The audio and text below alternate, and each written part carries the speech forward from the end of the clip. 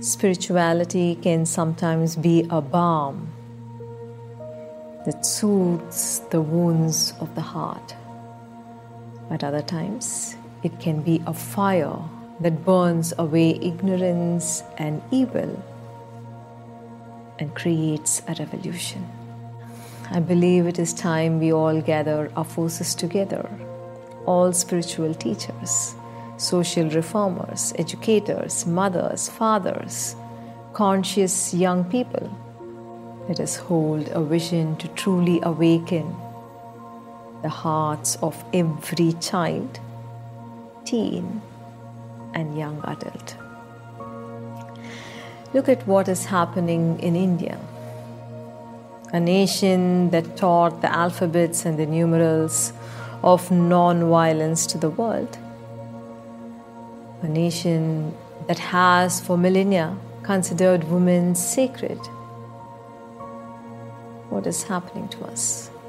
Please don't shut your eyes to truth, because it is hard to bear. We can't change what we don't see, what we don't meditate upon.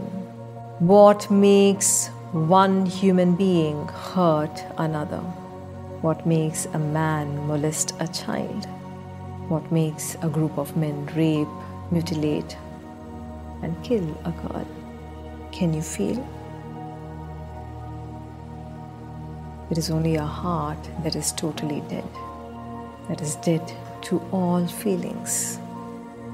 It is only that heart can perpetrate such acts of cruelty, dead to feeling what another is feeling,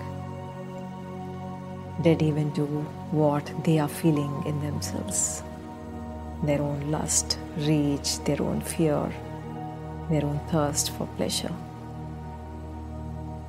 When the heart dies, what remains is not human, not animal. Something beastly and monstrous emerges in its place. And it is terrifying to imagine that millions of such people roam the face of the earth. Poverty and the rage of hunger, frustration and anger towards those who live better lives, addictions and total loss of sensibilities, maddening pleasure thirst fueled by various media, all building into the disasters we see around ourselves. What is the cure? How do we prevent the arising of such people in the next 5 years or 10 years?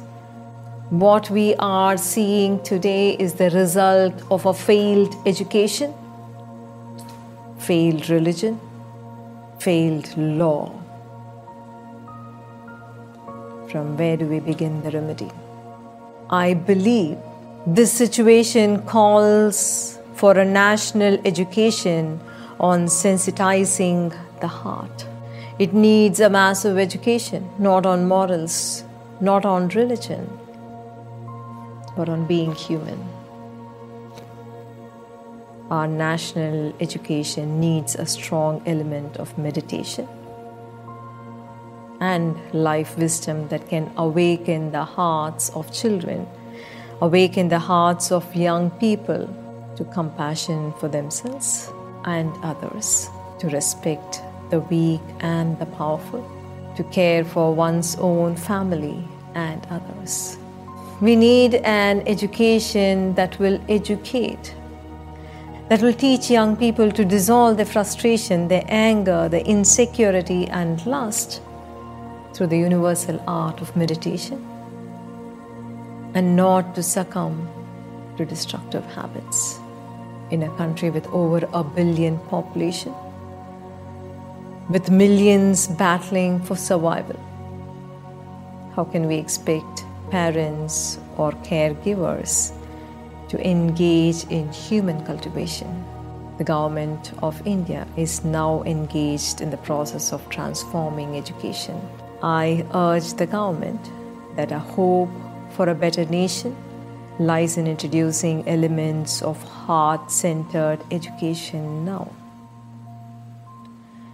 It is okay to be late than never.